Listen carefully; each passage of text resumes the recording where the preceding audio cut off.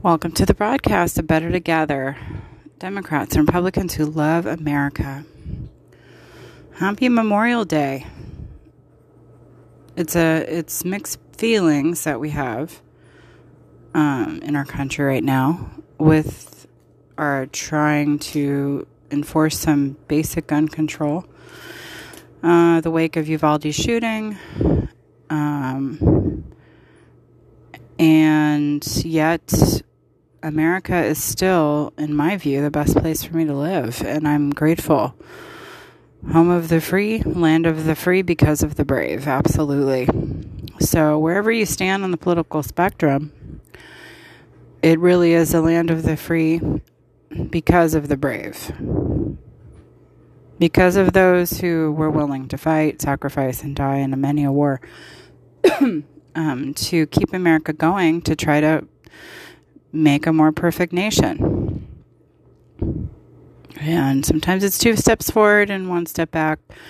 And sometimes it's big progression. But still, we owe a lot of gratitude to the fallen who gave of their service. And I just want to thank every person in the military who has served this country.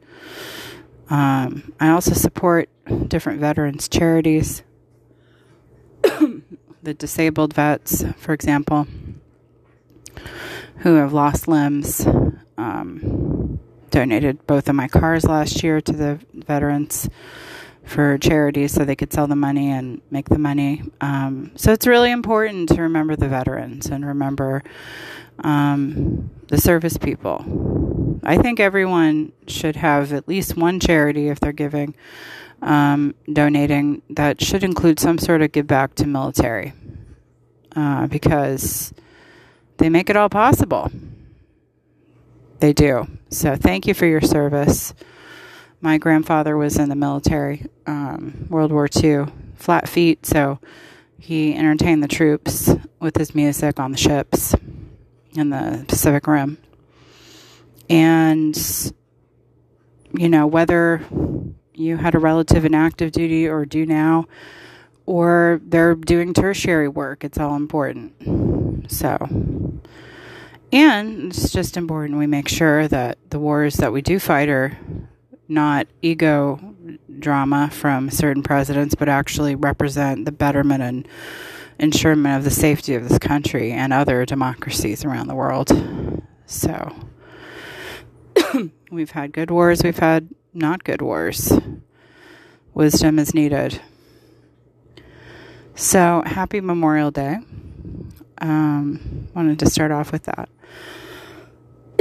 However you celebrate and whatever your political party, you can find something good about this country that you appreciate, that you're grateful you're here. If you don't have anything that you can find that you're grateful for while you're here, then you're probably American born and you need to go out and travel. I mean, it's so true. Those who are well traveled have a very unique appreciation for America. Yeah. Okay.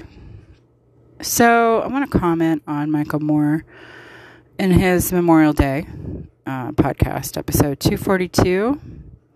It was a commentary about Uvalde shootings. I like that he also did quote the statistics that the police, it took over an hour to get in there, and that when they did, they actually only rescued their own children, which I don't know how that's possible. So how does that work? How does that work where, and this is all BIPOC, not a white person in the crew. All BIPOC. The killer, the children, the police, the chief, all of it. Can't say chief anymore, by the way. That's been deemed politically incorrect. Director. Can't say chief. It's robbing from indigenous. That's a new thing that is crept in slowly. Virtue signaling. Which is fine. Director of police. Replacing chief of police. Okay. Unless you really are a Native American, then maybe you could say chief of police, and that would not be derogatory. But anyway, Michael mentioned that fact, and I've read it again today. So then I just want to know the logistics. Like, how does that work? How does that work where the cops are so incompetent, they could give a crap 5 times the child called 911. I guess reports say they rushed onto the scene. Okay. Rushed and then dawdled for an hour. I don't understand that. And then I don't understand how in the hallway they were waiting, but the cops got their own children out safely, but not the rest, when all were subject to the gunman. How did that work? We need some expose. Like, what happened there? How does that work? Where they were able to even get their own kids out? Or does it just mean that their kids were not in that room? Michael took it further and went into like gender issues, and I don't know. I think that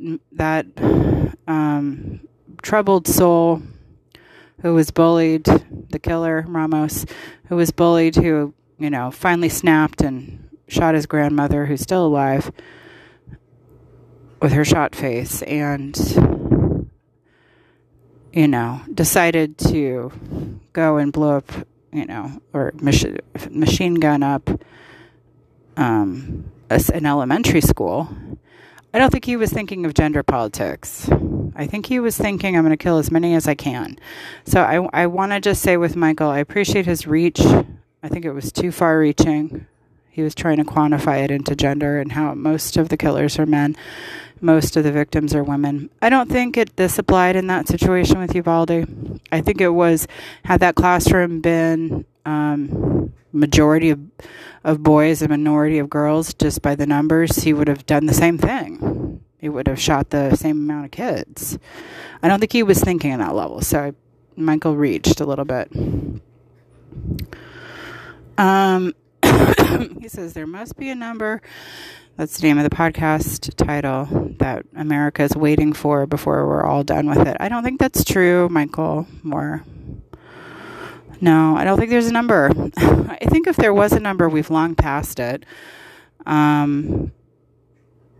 don't think there's a magic number. I am starting to hear more conservative voices come out of the shadows and wanting gun control, so that's encouraging. We have some good reports here. Me and my phone. I have some encouraging, more people slowly creeping out of the right to say, yeah, we need responsible gun legislation, so good. But no, I don't think there's a number. Yeah. There's not a number for COVID. I mean, people still don't get vaccinated. So I don't think there's a number. I think there's a lot of confusion and a lot of urgency in what can we do to ban assault rifles. Yes, that's the topic. And what and who and how would that transpire?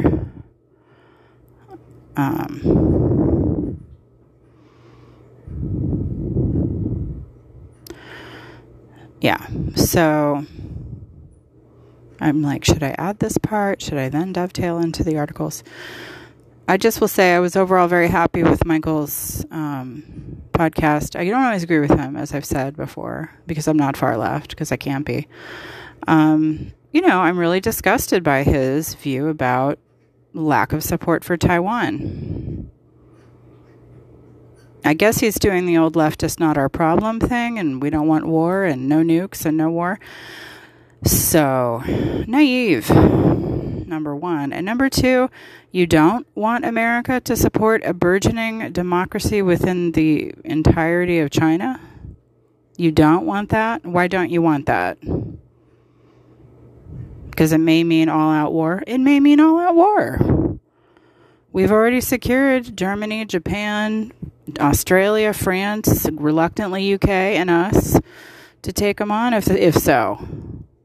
So what are you worried about? I think he's a coward. I'm sorry.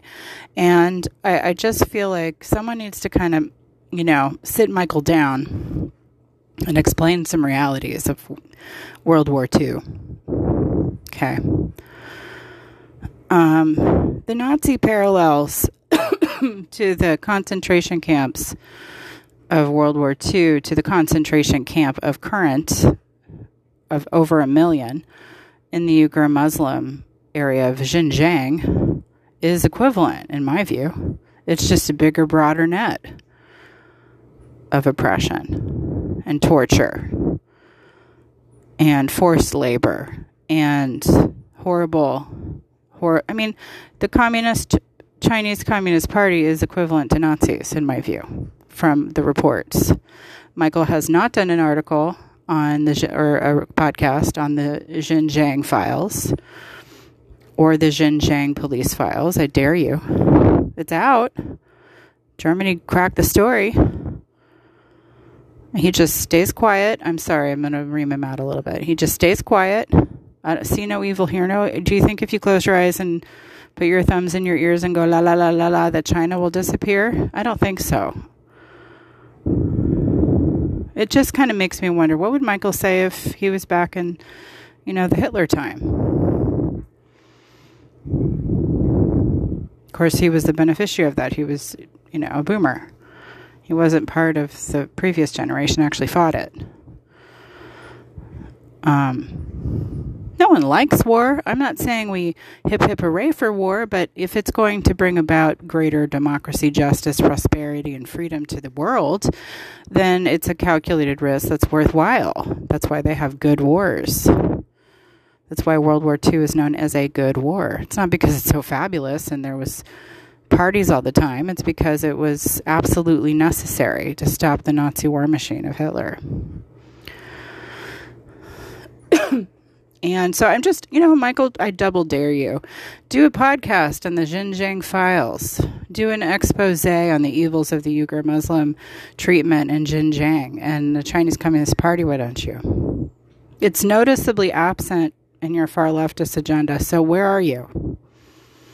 Afraid of China, are you? Sleeping giant? Really? Okay, because from what we've heard, they're barely making it economically. They barely have food with the agricultural. Wow, this big sleeping giant might be a big Wizard of Oz. Their economy's collapsing. Well, then let's finish them off. The Chinese Communist Party, I don't mean the innocent citizens. I mean the regime. So, Michael, you're going to have to get around to the topic someday. And just saying, no, we shouldn't support Taiwan. No, Americans don't want that. Yes, Americans want that. You're wrong. Yes, we want to support our fellow democracies. You're wrong. And sorry if you're nervous about the nukes and the war. Sorry if that, shakes you to the core and brings out the coward in you. For others, it brings out the indignant and courage. And we go, we don't want to be bullied around by the Putin creeps and China and Kim Jong-un and these people and Iran now, who finally has nuclear capability.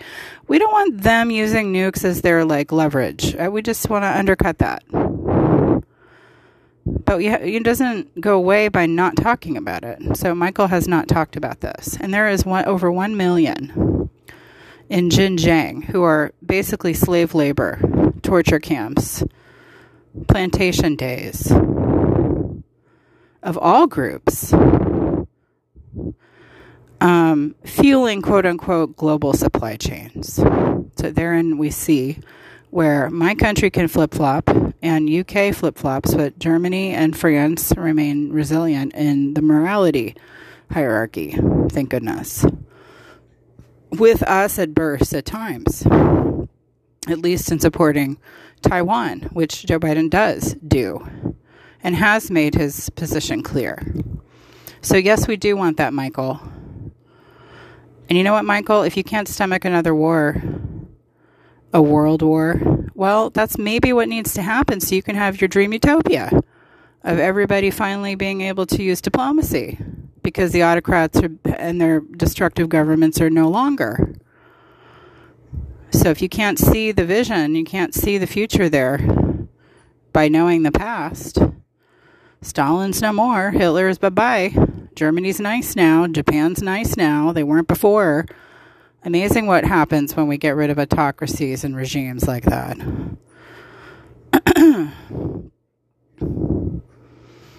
So I don't know if Michael's just encouraging anti-Taiwanese support so that those global supply chains can continually be fueled by oppression and torture of over 1 million people. It doesn't seem like that would be Michael. He's a nice person. He's a nice guy. But he's noticeably absent on this. I don't know if it's a fear block. I don't know what it is, but he's got to talk about it. So someone push him. Get him to talk about it. Like, you talk about everything else. Why are you not addressing the Uyghur Muslims? Why are you not addressing Xinjiang? They have files. They have a dossier, documents, all of this. Proof. It's not theory that we just listen to China that says we do not do. This is all... No. We can't believe anything China says.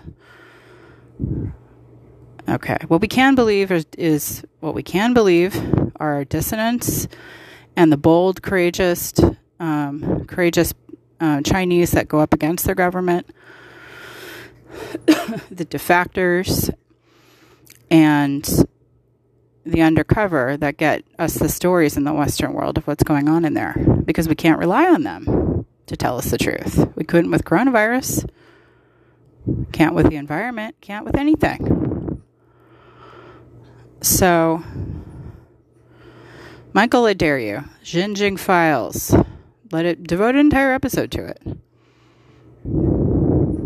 Why do you want peace at any price?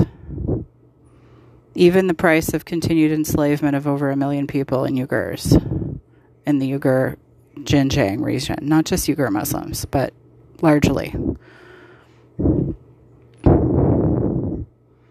Why do you think that we don't notice that you're not talking about this? The people that are your fans. We do notice this. You don't get a pass.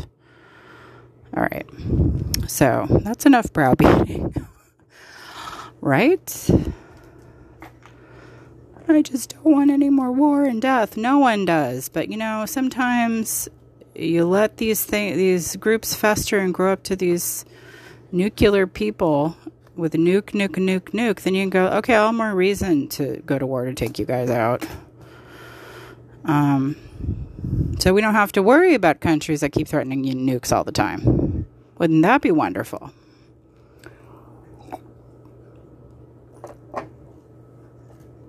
Home of the free, Michael, because of the brave. Okay? What did you do for a veteran today, Michael? Ask yourself that. I hope you do a lot. All right, I'm going to get off Michael's situation here. And let's go back to the gun control. So this was interesting today because we heard some interesting news from Canada. And I thought everything was fine and dandy in Canada. I mean, of course we know there's shootings everywhere, but America just tops the list by ridiculous amounts. So I was surprised to read Canadian news. So I'm not sure why they're doing this now, except maybe to disclose things aren't so civil there, and they want to do something about it. It was amazing. And I really don't know how many assault rifles Canadians own. Michael didn't cover that in Bowling for Columbine, which I highly recommend you see. It's really good. Everybody has guns in Canada, mostly hunting, or like handgun. Not too many assault rifles. So this was different. I'm going to read 2 articles.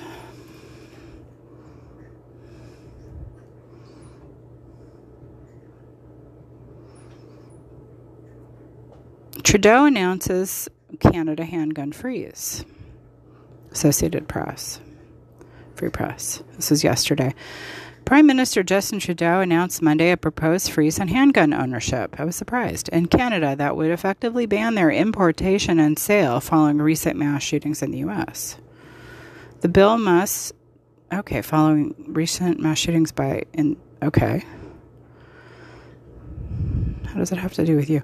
The bill must still be passed by Parliament, with the ruling Liberals holding a minority of seats. We're introducing legislation to implement a national freeze on handgun ownership, Trudeau told a news conference, joined by dozens of family and friends of victims of gun violence. What this means is it will no longer be possible to buy, sell, transfer, or import handguns anywhere in Canada, he said. In other words, we are capping the market for handguns. Wow, it's pretty extreme.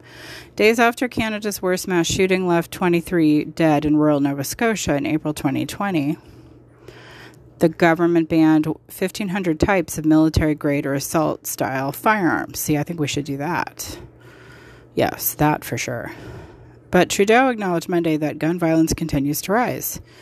Okay, the government statistical agency reported last week that firearms-related violent crimes account for less than 3% of all violent crimes in Canada. But since 2009, per capita rate guns being pointed at somebody has nearly tripled, with the rate at which a gun was fired with an intent to kill or wound is up fivefold.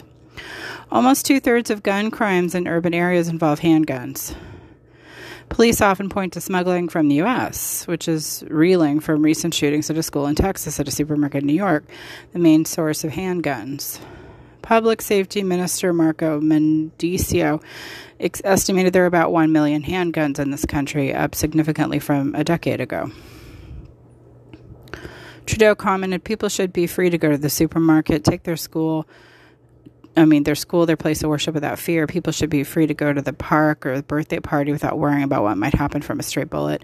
Gun violence is a complex problem, he said, but at the end of the day, the math is really quite simple. The fewer the guns in our community, the safer everybody will be. The proposed law would also strip anyone involved in domestic violence or stalking of their firearms license and take away guns from those deemed to be a risk to themselves or others, as well as strengthen border security and criminal penalties for gun trafficking. It would also ban long gun magazines capable of holding more than 5 bullets. Well, that is extreme, I will say. Yeah, that would never fly in America, banning all guns. I mean, we'll see what happens with Canada. I guess they've had some increase. Fivefold, it says. They're cracking down. They are a Parliament country. Yeah, I mean, but I like that they're banning 1,500 types of military-grade assault rifles.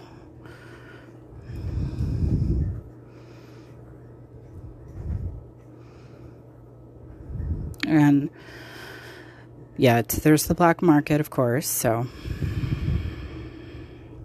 interesting. That's extreme. Let's read another one about Canada. Washington Post. Canada vows to freeze handgun sales, buy back assault-style weapons. Amanda Coletta from Washington Post. Canada on Monday introduced new gun control legislation that, if passed, would implement a national freeze on buying, importing, transferring, selling handguns, effectively capping the number of such weapons already in the country. The bill, which officials here cast as the most significant action on gun violence in a generation, also includes red flag laws that would allow judges to temporarily remove firearms from people deemed to be a danger to themselves or others, and stiffer penalties for gun smuggling and trafficking. We recognize that a vast majority of gun owners in this country are responsible and follow all necessary laws, Prime Minister Justin Trudeau told reporters in Ottawa. We are, however, facing a level of gun violence in our communities that is unacceptable. The proposed legislation came after mass shootings in Texas and across the U.S.-Canada border in Buffalo, and recent weeks have revived a long simmering debate in the U.S. about whether Congress might act to curb gun violence. Unfortunately, the reality is in our country, gun violence is getting worse and has been getting worse over the past years. Trudeau said, we need to look south of the border to know that if we don't take action firmly, rapidly, it gets worse and worse and more difficult to counter. Many provisions of the proposed legislation were featured in a gun control bill that was introduced last year but did not pass before federal election was called in August. Gun control advocates criticized its buyback program for banned guns, which was voluntary. The Liberals pledged stricter gun control measures if re-elected. Such measures enjoy broad public support here, particularly in urban centers. The Liberal Party typically employs guns as a wedge during the federal election campaigns, painting their conservative counterparts as supportive of easing gun control measures to gain an edge. Gun control advocates have long called for a national ban on handguns, but some provincial and municipal offices have opposed one. The freeze envisioned by the proposed legislation is not a ban because people who already own them, thank you for clarifying. People who already own them could continue to possess and use them. So this was new, but they could only transfer them to businesses, and chief firearm officers would be barred from approving the transfer of handguns to individuals. So it's really like a moratorium. So it's not a ban. Caps. It's a cap. Okay, so those who already have their guns can keep them. They could only transfer them to businesses, and chief firearms officers would be barred from approving the transfer of handguns to individuals. The bill is likely to pass with support of New Democratic Party. The conservatives on Monday criticized liberal gun control efforts, charging they have unfairly targeted law-abiding gun owners and failed to adequately stamp out the smuggling of illegal weapons across borders.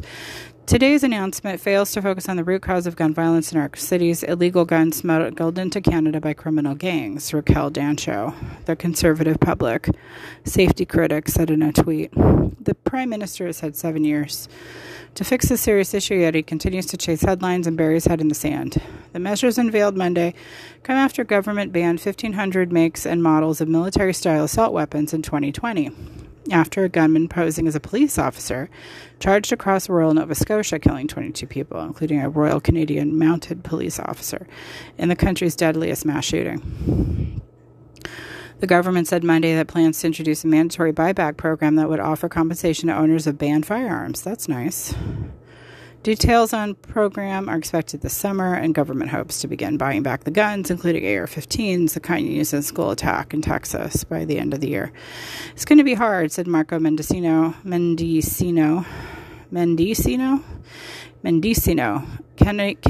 Canada's public safety minister, but we're going to get it done. Some measure announced Monday would not require parliamentary approval, but a change to regulations. While mass shootings are relatively rare here compared to the U.S., the rate of firearm-related homicides has increased since 2013, according to data from Statistic Canada. It said that percentage of homicides involving firearm jumped from 26% in 2013 to 37% in 2020. Nearly 60% of firearm-related violent crimes included handguns, according to the National Statistic Agency. But it said there are many gaps in the data, including the source of firearms used in crime and whether a gun in a crime was stolen, illegally purchased, or smuggled into the country. During hearings and a public inquiry this year on the causes, context, and circumstances of the mass shootings in Nova Scotia, evidence was presented on the province of a large cache of weapons that the attacker, Gabriel Wortman, had on hand during the hours-long assault. Wortman, a denturist, did not possess a firearms license and obtained his weapons illegally. The commission heard that there were 2 and potentially 3 incidents when police received information about his access to firearms. Little, if anything, was done, according to the testimony. Several of the guns were traced and sourced to gun stores in nearby Maine. A friend there told police that Wortman took 1 or more of the guns without his knowledge or permission, while he gave the shooter a Ruger P89 as a sign of gratitude for his help for the tree removal and other odd jobs at his residence. Ruger P89. An AR-15 came from a gun shop in California, but Wortman first saw it as a gun show in Maine that somebody else bought it for him. Witness told the RCMP after the shooting that Wortman would disassemble the firearms and roll them up in his truck, tonneau cover, to smuggle them across the border. Okay. I like the buyback idea. Money could be a motivator. I think capping all guns is extreme. I don't feel good about that, honestly, but I feel like, admire that they're definitely doing things about it. So the question is what can President Biden do? Does he have an executive order authority? We heard today. Because the president does have broad sweeping powers as the role of executive branch. But how broad and how sweeping is the question. Okay, Bloomberg. Biden says he's limited on guns after emotional trip to Uvalde, Texas. Courtney Rosen and Ben Bain yesterday. Fresh off the visit from a Texas elementary school where gunmen last week killed 19 children and 2 teachers, President Joe Biden said there are limits to what he can do as he renewed calls for Congress to crack down on the kinds of assault weapons that were used to carry out for the mass shooting. I can't dictate this stuff, Biden told reporters on Monday. That sucks. I can do the things I've done, and any executive action I can take, I'll continue to take, but I can't outlaw a weapon. I can't change a background check. I can't do that. Well, I was hoping he could, because that would have been very efficient to just executive order, ban all assault rifles. Well, he says, nope, not so much. The mass shooting by an 18-year-old in Uvalde, Texas last week has increased demands on Washington lawmakers to clamp down. Since the attack, gun regulation talks in U.S. Senate have centered on so-called red flags, which empower family members or police officers to ask a court to temporarily remove the right to own a firearm from people exhibiting violent behavior. Democrats signaled they would accept limited progress in exchange for some action that would reduce gun deaths. Meanwhile, Senate Minority Leader Mitch McConnell tapped Senator John Cornyn of Texas, a Republican, to work on a GOP compromise. On Monday, Biden said that he considers McConnell and Common to be rational Republicans, although he isn't yet negotiating with anyone in the GOP. He added that the U.S. constitutional protection for bearing firearms was never absolute. You couldn't buy a cannon when the Second Amendment became law. So it's not any type of weapon. Agreed. Oh, that's such a disappointment. Okay. So Senator Lindsey Graham was mouthy today.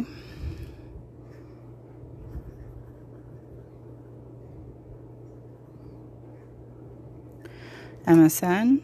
Okay. Senator Lindsey Graham discusses support for red flag gun law by Tim Renaud of WBTW Myrtle Beach.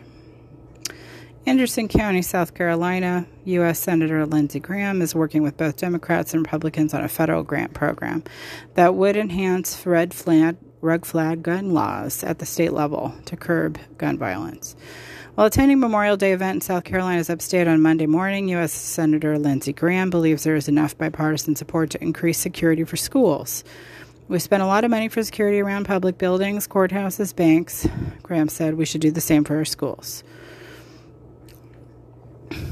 One effort he and other lawmakers are pursuing is support for states who implement red flag gun laws by providing them with additional money for officers and mental health workers. These are people out who are mentally disturbed. They will take their own lives and maybe kill other people. We need a system to keep guns out of the hands of people who are mentally unstable with due process, Graham said. More than half Americans want stricter gun laws. What is red flag law?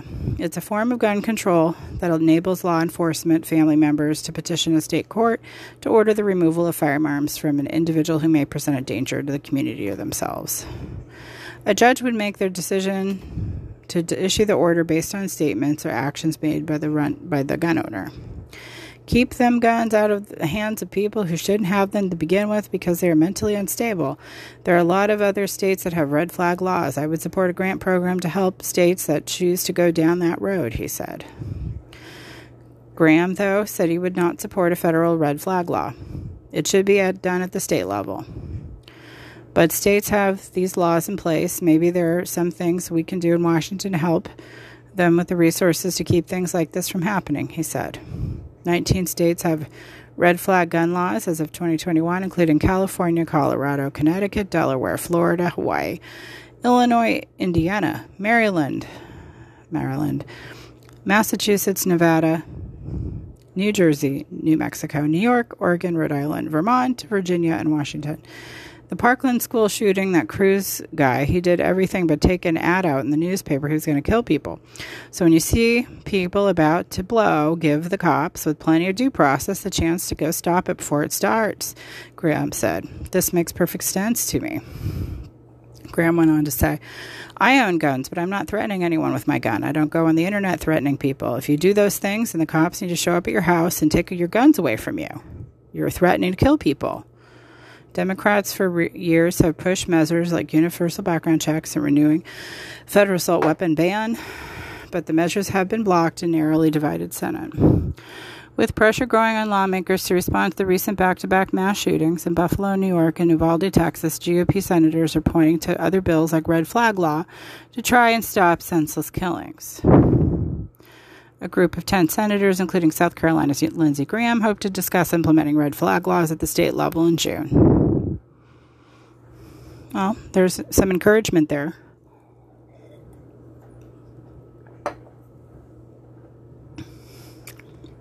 And I guess if all 50 states implement them, then that's essentially federal.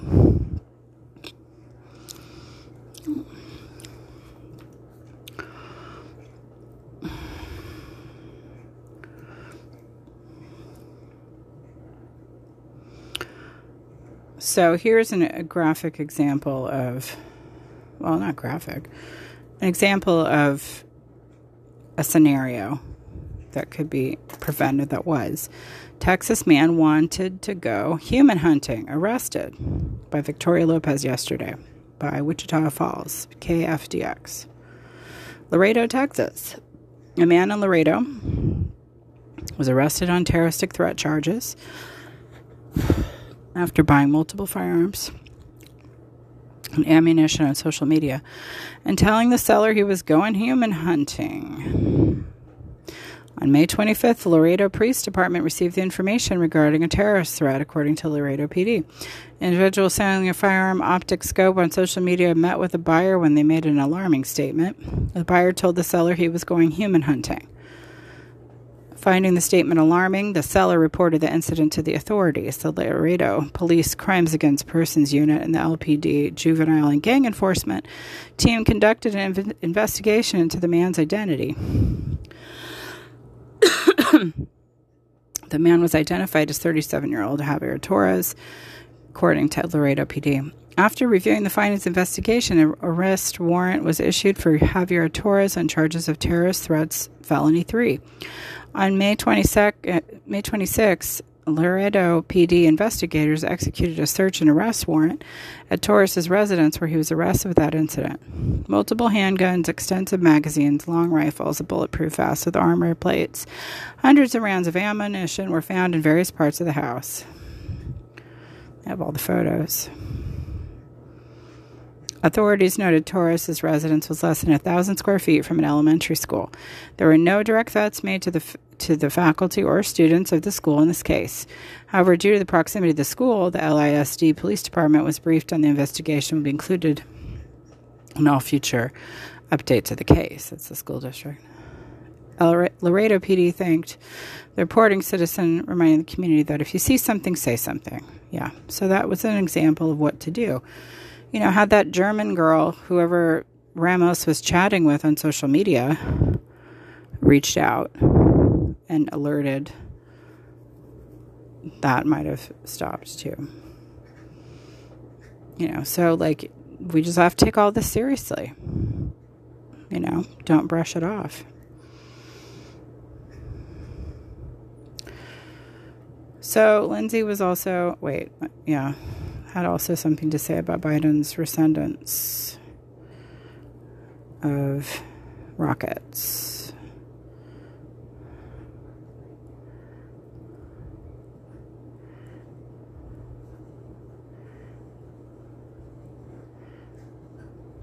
Biden, this is Newsweek, Biden not sending rockets to Ukraine is a betrayal to democracy. Graham, John Jackson, Newsweek, yesterday. President Joe Biden on Monday said the U.S. would not be providing Ukraine with rocket systems that could potentially reach Russia. Republican Senator Lindsey Graham of South Carolina denounced the president's decision on Twitter, calling it a betrayal of democracy. The Washington Post and CNN both reported on Friday that the Biden administration was preparing to provide Ukraine with multiple launch rocket system, or MLRS, that Ukrainian President Vladimir Zelensky had requested multiple times. The Ukrainian leader has argued that rocket systems which can fire rockets hundreds of kilometers could shift the direction of the war that began in late February when Russian President Vladimir Putin ordered his forces to attack. When While Biden was speaking with the reporters outside the White House on Monday, he was asked about the reports that the U.S. was going to send MLRS to Zelensky's forces. "We are not going to send to Ukraine rocket systems that strike into Russia," Biden answered. Graham stated his displeasure with the president on the matter in a tweet. The Biden administration's decision not to send these weapons is a betrayal of Ukraine, #Ukraine and democracy itself, the GOP lawmaker wrote. Ukraine is not asking for American soldiers, just advanced weapons to protect and defend themselves from Putin's invasion. Graham's Twitter post came soon after the president's remark to members of the media. Graham had already weighed in on the issue following a publication of reports on Friday that Biden's team was mulling over the idea of sending long-range rocket systems to Ukraine. "So frustrated," Graham tweeted on Friday. "The Biden administration has been dragging their feet on Ukraine's request for long-range weapons like the multiple launch rocket systems, which have longer range than howitzers and ability to hit Russian forces in the east." In a series of follow-up tweets on Friday, Graham also wrote that it is time to stop Putin from dictating the actions of the free world. Agreed. And give Ukraine the rocket system and other weapons they need to take the fight to Russia. Meanwhile, Dmitry Medvedev, the former president of Russia and current deputy head of Russia's Security Council, called Biden's decision reasonable, according to the Associated Press. He added that if our cities come under attack, meaning Russian cities, the Russian armed forces would fulfill their threat and strike the centers where such criminal decisions are made. Dun, dun, dun. From Darth Vader himself. So what do you think that means? Would fulfill their threat and strike the centers, I mean American centers, where such criminal decisions are made, which would mean our branches of government, our defense. So, I mean, I think more to come on this, but for now, I don't think Biden wanted to back out of that. But if Biden's being advised by our security that the Russians have an upper hand in our strike centers, or centers, then it's a timing thing.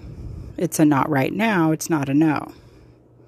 But he says not, but he said yes before, so not could also turn into yes later.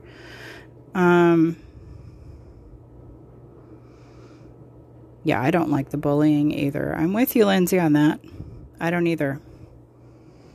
But also, I don't know all the military strategic ins and outs, and if he is being advised not to because of Russian upper hand in our government system, that's a problem.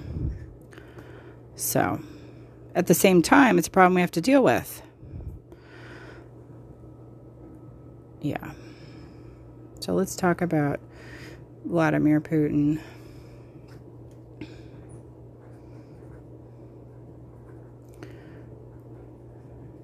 Newsweek, is Vladimir Putin sick? What we know about the Russian president's health. Isabel Martins, Newsweek. Yesterday. Following many unconfirmed reports, there's been plenty of speculation of Vladimir Putin, the Russian president, is seriously ill. These reports include an oligarch who's close to the Kremlin being recorded on tape that the president's very ill with blood cancer. Doctors close to the president have also alleged that he has just 3 years left to live. An unnamed FSB officer cited by FSB defector Boris Karpichov further claimed that Putin has no more than 2 to 3 years to stay alive, as he has a severe form of rapidly progressing cancer. Speculation that rapidly growing around the 69-year-old's health, as many has stated, this health is declining rapidly. There have been several unconfirmed sources claiming that Putin is not in good health. An unidentified spy has stated that Putin is losing his sight and suffering from headaches, while a Russian officer has claimed that Putin's limbs are now also shaking uncontrollably. Despite all of these claims being unverified, they draw similar conclusions that Vladimir Putin is ill with blood cancer that's spreading rapidly. Additionally, videos and footage have emerged from earlier this year, which shows Putin's handshaking as well as an attempt to grip a table for support. The latter occurred during the meeting and broadcast in April. The General SVR, anonymous Telegram channel that purports to be run by former Russian Foreign Intelligence Service agent, has claimed that Putin will undergo surgery for cancer very soon. Allegedly, Putin's doctors have told him that the surgery might immobilize him for a short time, although there are no concrete facts on who would be his temporary replacement. There has been speculation that Nikolai Patrushev, the Secretary of Russian National Security Council, will take over. As Newsweek's fact-check team reported previously, while Telegram channel doors enjoy a large following as widely quoted in Western media, it has offered no evidence to support its self-proclaimed affiliation with former or current Russian intelligence officers or a country's security apparatus. Furthermore, in April, Dmitry Peskov, Kremlin spokesman, denied that Putin had undergone surgery and said his health was excellent. Could this be a strategy?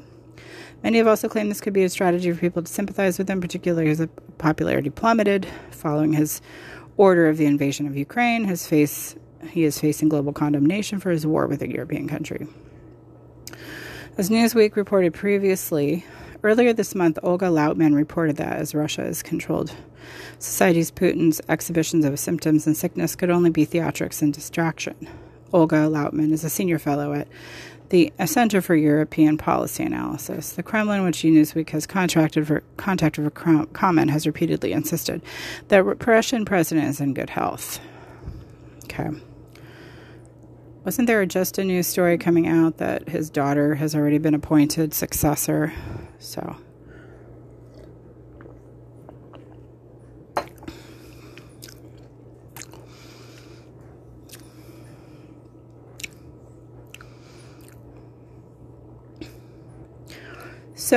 what just came back to me in a flash was Bill Maher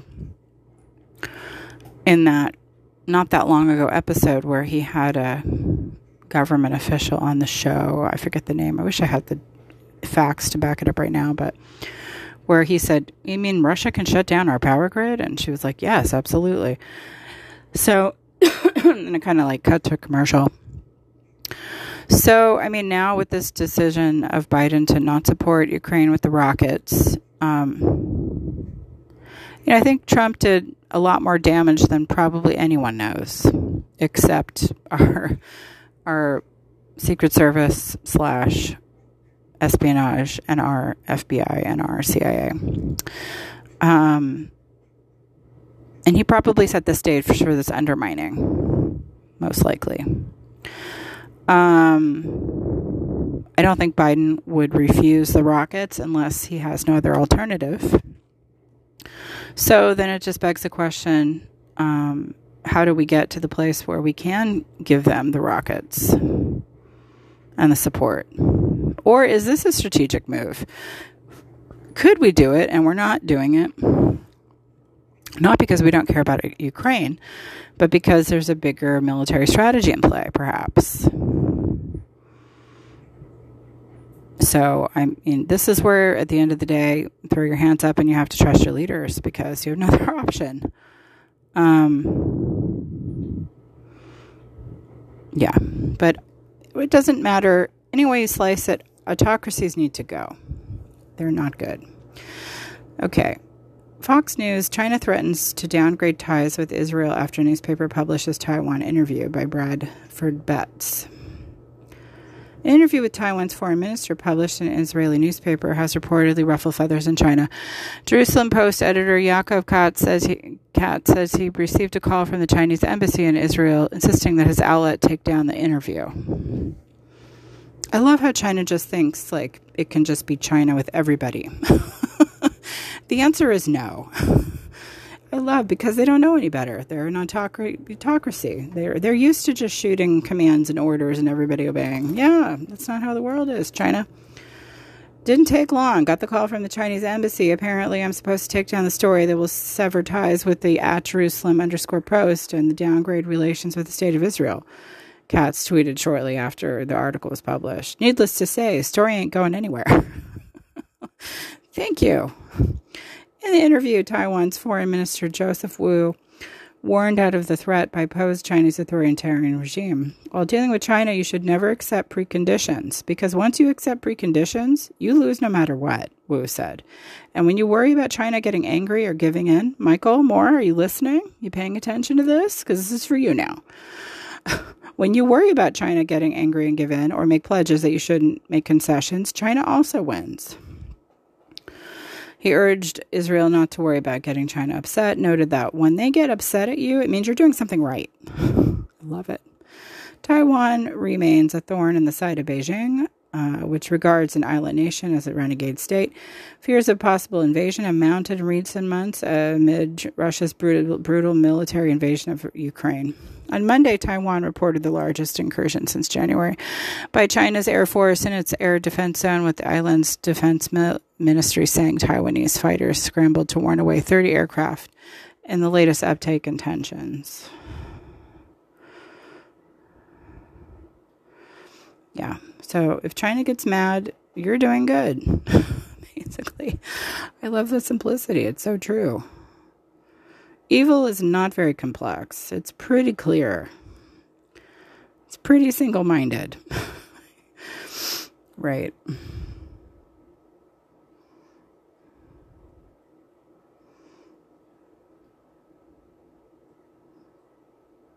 Okay, was that it? That is it. I just wanted to wrap. Ooh, I made it under an hour. Amazing. Again, it's not like I love war. I love what I can foresee as very meaningful wars that occur that will produce massive amounts of democracy, justice, prosperity, peace, human rights, and such a laundry list, and ability to fight climate change so much faster if said wars are carried through. So I was not a fan of Iraq. I was not a fan of the Iraqi war. I was not a fan of Afghanistan. I was not a fan of Vietnam. I was not a fan of these bad decisions. Right. I am a fan of World War II. I wish we would have gotten in sooner. I am a fan of World War III to come. I think it will be the most noble war we've ever fought, alongside our allies, for the greater expansion of democracy worldwide and the greater elimination of autocracies. I would love it if we could just, take them all out and just have Iran to deal with,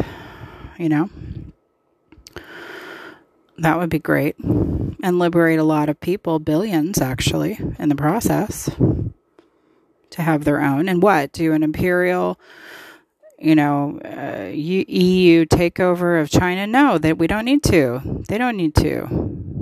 Because Taiwan already has its democracy burgeoning. So it can be their own version expanded to mainland China. And Ukraine can be part of the EU in some sort of an associate category with certain milestones to achieve full status, right? It might be a long rung of ladders, ladder rungs, but, eventually if they keep climbing, they'll get there, right? Yeah, America has to protect its democracies out there. Israel, and sure, it needs work on the political issues with, the Palestinians. Yes. Okay, but we still support the democracy. We support Taiwan, Michael. Yes, in all ways, Michael. We support Ukraine. We support these places and these people and these groups saying we're not taking it. Because that's what we should do to have a just world. And, these autocracies are not bringing anything good to their people. They might think they are, but they're not. Not better than what democracies could offer them. They're in it for their own ego trip, their own power games, their own dynasties, their own tsardoms, their ego, their people, their pawns. Everything revolves around lies and propaganda. And they have the audacity to try to impose that on other countries. It's always so humorous. It's like, that doesn't work here. That kind of play doesn't work outside of your borders. And by the way, we don't want it to work in your borders either. But again, the best strategy I would think would be encourage the locals to rise up and overthrow. That would be all of China, 2 billion of you. That would be the Russian people out there. And that would be the Taiwanese. It really helps the allies to get fired up, to Russian to support you in all ways when we see the active, like rebelling, because that inspires. I don't know if I've seen enough of that with China. And I'm not saying that's easy, comfortable, or a snatch. It's not. It's difficult. It's costly, but it's needed. And I appreciate the Xinjiang files and the Xinjiang police files that Michael refuses to talk about on his show. Because, oh my God, it might mean that he actually has to have a moral conundrum and go, 1 million slave camps fueling global supply chains? You're right, I can't hide from that, Freya. Yeah, I'm a hypocrite. I call myself a pacifist, but in fact, I'm promoting an entire industry of slavery right now by, not wanting to support Taiwan, for example. I know I'm mixing this a little bit, but you see what I mean? Michael won't take a stand against China. I don't like it. I'm not afraid of the sleeping giant. And from what I've read, economically and everywhere else, they're not. They are the Wizard of Oz. They are the smoke and mirrors. But they have one very important power, which is they have no conscience, so they can enslave over 1 million different groups of microgroups and their own to fuel global supply chains, torture, whip, beat, concentration camp, starve, you name it, rape, all of it, to sell you cheap Chinese goods. That's their one power that all of us are guilty of in buying into to some degree, which we no longer have to. And by the way, it's not helpful for climate change anyway. So it's time. I say bring on the World War III. I think Biden had to back down out of a tactical reason, not because he actually doesn't want to support Ukraine. My spidey sense says there's a bigger picture up there. There's a bigger strategy out there. Maybe they want to throw Russia off. And also, I totally believe that Russia has a lot more influence over our country than we would be comfortable admitting. But we have to start to admit this, and we have to start to talk about it and not be shocked. And we have an orange-haired man to look to maybe who helped that along. Okay, and not just him, but him too. And, yeah. It's better to face the truth so that we can all make good decisions going forward. I don't want 1 million people fueling a global supply chain. No product or service is worth that. Pay a little more from decent, honest labor. Ban imports from China, like all of it. We have to make it, if the world goes against China, they crumble. They're not as strong as you may think. Their rhetoric is hot wind, hot air. What have they done? They haven't done anything with Taiwan in terms of real. They've done these posturing, posing, bullying and scare tactics, threats and promises, and nothing.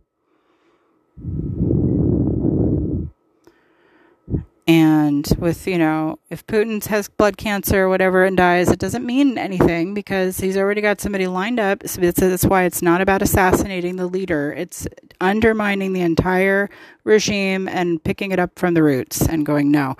And what would help would be the Russian people to go, and we also would like better. We don't want this either. We've evolved. We don't want these old oligarchs. We don't want this system of czardom. We're better than that. Because, I believe the potential of the Russian people is tremendous. But, they have to rise up too. And it would make it a lot easier for all the rest of us to rush in to help when there's rising up. I'm just going to beat a dead horse over and over until it happens because it's the right thing by the world. That's why I want World War III. Not because I'm a warmonger. I'm a peacemonger. I want the outcome, which is the ending of these autocracies, a formation of a new UN, a new type of world order, and diplomacy to actually be the working way that we resolve these problems that Michael says he wants. But then he doesn't want to pay the price to actually have to get there. Well,